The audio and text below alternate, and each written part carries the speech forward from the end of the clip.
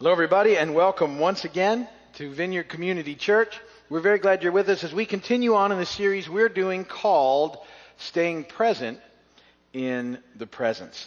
And this series is based on the Gospel of Luke, and it's really about taking what we learned in our last series about getting connected to God as His disciples and developing disciples' hearts, and then moving into our day-to-day lives and hanging on to that connection and developing that connection as we go. We're using the Gospel of Luke because when Luke wrote this, he really sort of touched on Jesus' humanity. We know that Jesus is fully God and fully man, but Luke often points out the humanity of Jesus, and in his accounts, we see Jesus withdrawing by himself to pray and get connected, and then out of that connection, moving into the ministry that God has for him. And so we're looking at Jesus as our model for life and ministry, and we're looking through these encounters that Jesus has with people and situations to learn what we can learn about staying present in the presence of God. And so we've looked at a lot. Just the last couple of weeks, we talked about some encounters Jesus had in Luke 5, and we talked about the importance of knowing how much God cares about us, having an eternal focus instead of a temporary one. We'll touch on that again today. And that there's joy in the presence of God. Not fake and not pretend, not something you got to whip up. But as a follower of Jesus, there should be a measure of joy in your life, even in the most difficult of situations.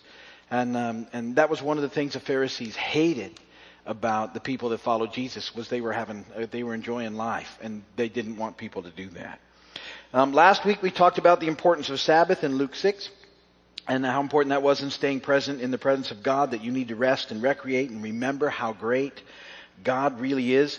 Today we're going to continue on in Luke 6, and from this part of Luke 6 we're actually going to begin a sort of sub-series of messages on the Beatitudes, because that's what Luke brings up. And the Beatitudes are extremely important in staying present in the presence of God. And in preparing for the message today, I remembered something that I said a few years ago, and so I was searching through old blog posts because I blogged about it, and I came across one of my all-time favorite bad jokes, and I haven't said it since 2010, and I thought, you know what, there's a bunch of new people since 2010. Some of them haven't enjoyed this particular horrible joke, and some of you may have, and I apologize, but it's good, but. I love this. It's so bad. I love it. So anyway, and it's different. See, because what it is was I got invited to this wedding, and it was really a weird wedding because it was actually two antennas that were getting married. And so, as you can probably imagine, the wedding ceremony was really, really weird, but the reception was amazing.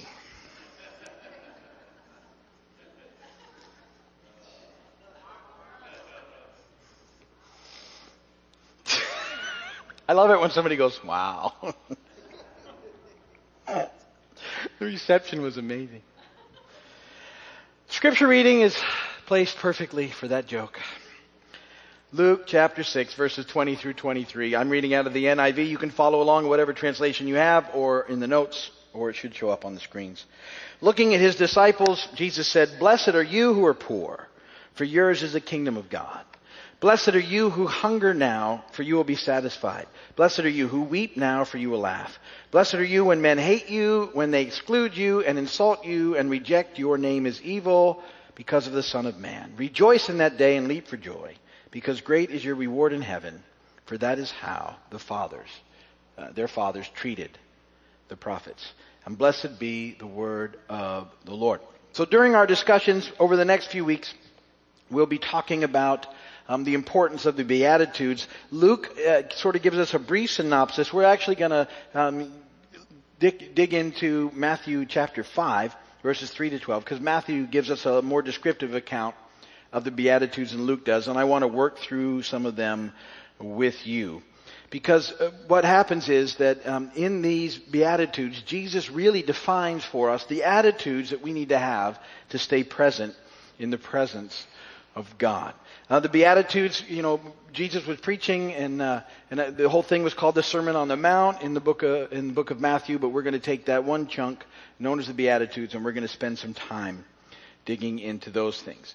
These attitudes are so important because we have really been conditioned by our culture to be more preoccupied with the temporal than the eternal. We talked about that a couple of weeks ago. That our focus tends to be on the temporary, on the immediate, on things that are happening right now.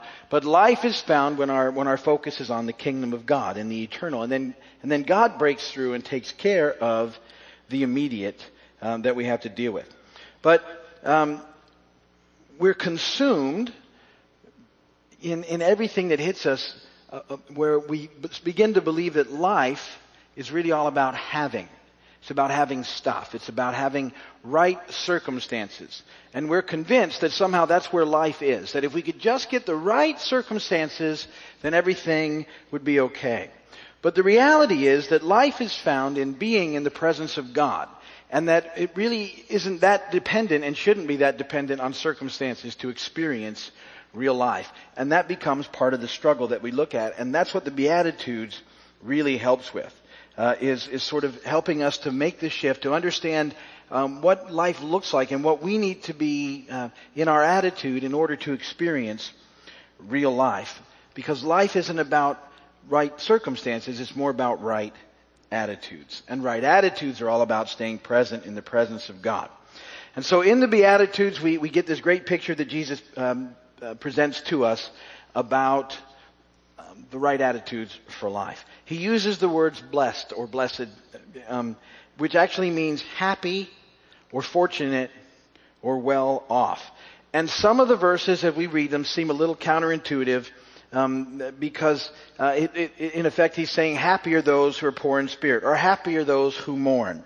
And that doesn't seem to make sense, but we're going to talk about that and how those attitudes help us to find life by being present in the presence of God. So today I want to talk about Matthew 5:3. It's a very important beatitude. Blessed are the poor in spirit, for theirs is the kingdom of heaven. And that phrase, poor in spirit, is actually what we need to talk about to get started. And it means this, that to find real life, we're going to have to depend on God. It's about realizing we don't have it all figured out. We are not perfect. We haven't arrived yet. In essence, it's about humility. And humility helps us in so many areas of life. And it helps us in our relationship with God and in our relationship with others. And I want to talk about three important facets of humility today as we discuss this first beatitude. And here's one that everybody ought to appreciate right off the bat, is that humility reduces stress. Humility reduces stress. Anybody here ever get stressed out over anything? I ask that from time to time. Make sure I'm on the right track. I know the answer, but it just gives me something to say. We all get stressed sometimes. Our focus gets on the temporary. The temporary is very stressful. We get off the eternal where there's some peace and where there's some joy, and onto the temporary, and everything here seems to just really compound our stress levels. And what humility does is it helps us to realize that I don't have to have all the answers. I don't have to have everything figured out. I don't have to have a plan for everything, every moment of every day. The world can actually turn without me. I don't have to stay tuned into the cable news channels 24 hours a day, 7 days a week, and listen to all the mess. And actually, you might think, of course, everybody knows that. That seems silly, but it was back in 2008 when I actually flipped the switch and turned off the cable news, and life changed ever since. Because other than that, I was always listening in, and I was getting so frustrated all the time with everything that was being said and all the people that were coming in, and they were making things worse and making it bigger and bigger, and I'd just get drawn into it. And at some point, I just went, okay, that's enough. I turned it off. But it's been great. A 4-year absence of cable news. I honestly haven't watched cable news in 4 years. I get all my news when I pop on the computer, and I get the few headlines that are there. And pretty much that's all I read is the headlines. I mean, I want to know what's going on, but I don't want to know everybody's take on it. I just want to know what's going on so I know how to pray, and then I can let it go. And there's something about humility that helps us move in that direction. It's actually not up to me to solve all the problems in the world.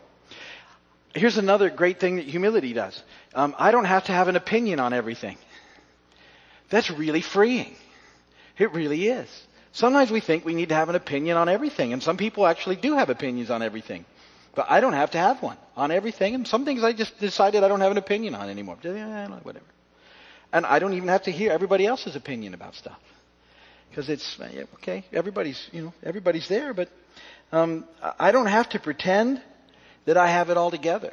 That's very freeing, too.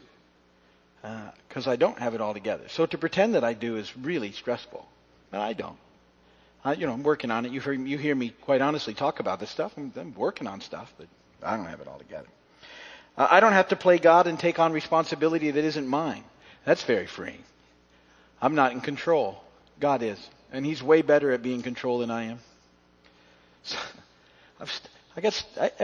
I'm sure this happens to you, but I get stopped every now and again and people ask me questions because they know who I am for whatever reason, and they'll see me somewhere. And I got stopped in New and Dixie the other day, and someone was talking to me about God, and they said, I think God's in a bad mood. And I said, God doesn't have bad moods. Fortunately, he's good. He's a good mood God. Oh, no, he's got bad moods. Really, I'm pretty sure he doesn't. But then I let it go because I didn't need to defend that thought and let them go on about the bad moods. And I thought, well, that's really sad to sort of go through life thinking that your life depends on God's moods. Because that would be scary, wouldn't it?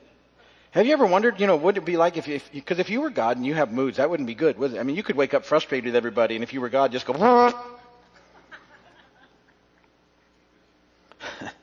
I'm not in control. He is. Proverbs 3, 5, and 6. Trust in the Lord with all your heart, and lean not on your own understanding. In all your ways acknowledge Him, and He will make your path straight. We just trust in Him. And that's way less stressful than trying to figure everything out. And it brings great relief into our lives. It's so freeing from all those things to be able to step back and go, okay, God, it's about you. It's not about me. And I got to let some of this stuff go. So that's the first point, is it helps to reduce stress. Second thing that humility does is that it really helps to improve my relationships. My relationship with God, my relationship with everybody are all improved by humility. It helps us to get along better with other people when we figure out that life doesn't have to be me. Life doesn't have to be what about me? Because sometimes that's how we process everything that happens. How does this affect me? That's our very first thought. How does this impact me? And life is more than that. And there's this, I'm going to give you this sentence. And if you don't hear anything else tonight or remember anything else, try and remember this. When you become interested in others, you become interesting to others. But if you're so focused on yourself, people just aren't interested. Because that's how it comes off, and they just move away. So it allows us to care about others. Humility really does. It allows us to really care about what people are going through and where they're at and what we can do. It means that you don't have to be right all the time. That's pretty good too. In your relationships, you ever been in a relationship with someone that wants to be right all the time? It's very difficult, and especially if it's you. Humility allows you to say things like, I was wrong. It allows you to say things like, I am sorry. And it allows you to say them without the nifty little word that we've talked about over the years that we like to use with those two statements, which is the word but. If you've been here before, you've heard me say this. If you say, I was wrong, but, or I am sorry, but, you are not thinking that you're wrong and you really aren't sorry. You're not. You're saying it because you figure you better say it, but anything that comes after but takes it away, the I'm sorry or the I was wrong. And that's something that we all have to look at all the time. And that's what I was looking for when I said, you remember I said I was searching for something a few years ago? Because I had taught on that, and I've taught on that very often, that whole concept, because I think it's really important. And my wife and I, we were in a discussion, Alice, and we were having coffee. It was early in the morning, and we were having a discussion. That's what we call it. And in this particular discussion, Alice believed I was wrong about something, and I was hesitant to agree with her in her belief. And so we were discussing about this whole sort of whatever it was. And at some point, I finally decided that she was right. I was wrong, and I needed to deal with it. And so, in talking it through, I don't like anybody else. I really don't care to be wrong, but she was right and I was wrong. And yet I wasn't quite there yet. I was sort of working towards it. And I knew I couldn't say but because I've been preaching about it. So I actually said I was wrong, and then I used this word. Nonetheless, I couldn't remember the word I'd used, but nonetheless, and she just said, wait, stop right there. That's really what she did. What'd you say? Nonetheless, she said, I'm getting up in front of church. I'm telling everybody. Because I tried to find a different word, and there's not one. I was so busted. I was wrong. Nonetheless, at least I didn't say but. Do you see how we get into that spot? And you really have to look at it all the time in humility, because we have a tendency to want to justify when we're wrong. Sometimes we do it because we feel bad, and we're like, I didn't mean to do that. But life can get busy sometimes. Sometimes we just miss it. I got an email actually this morning, and I had been in a discussion with someone a couple months ago, and there was something I was supposed to follow through on, and I totally hadn't followed through.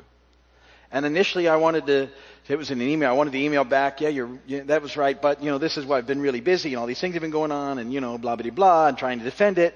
And I'm like, I've told you before, I don't answer emails quickly anymore. And I waited, and I finally wrote back, yeah, you're absolutely right, I'm sorry.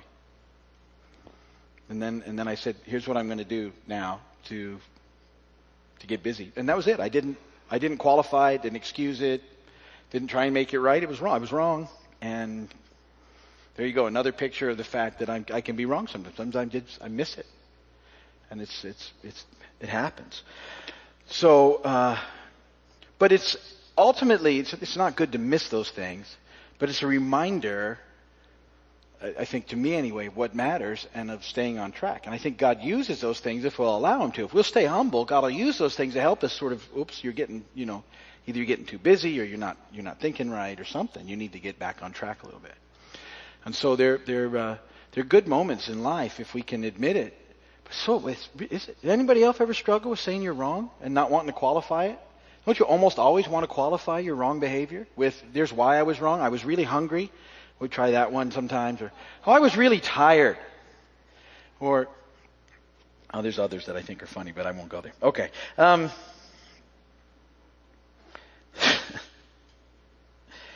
There's another big one too.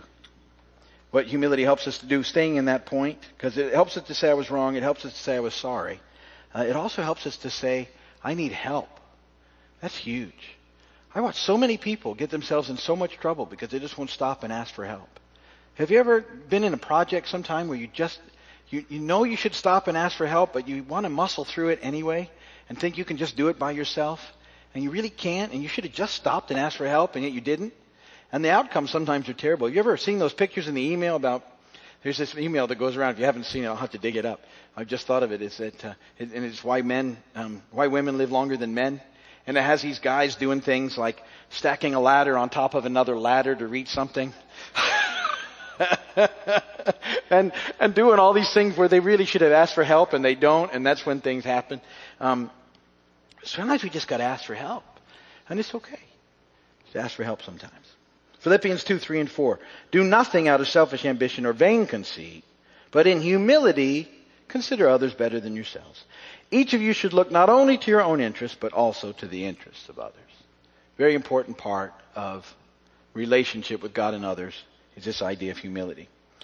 Third, humility allows us to be graceful, full of grace. We talk about that here all the time as well. Grace and how desperately we need grace and how we need to be people that give grace to others because everybody needs it.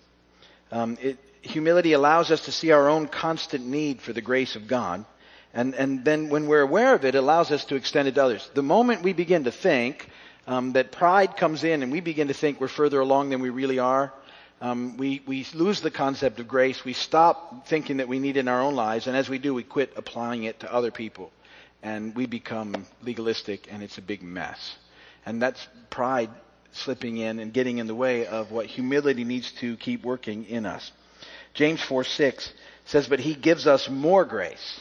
And that is why Scripture says God opposes the proud, but gives grace to the humble. If nothing else I said makes any difference to you about the importance of being humble, that one ought to.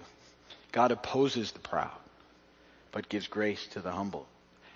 Not being a person of humility sets you in opposition with God. I don't think any of us want to be there, at least, on purpose.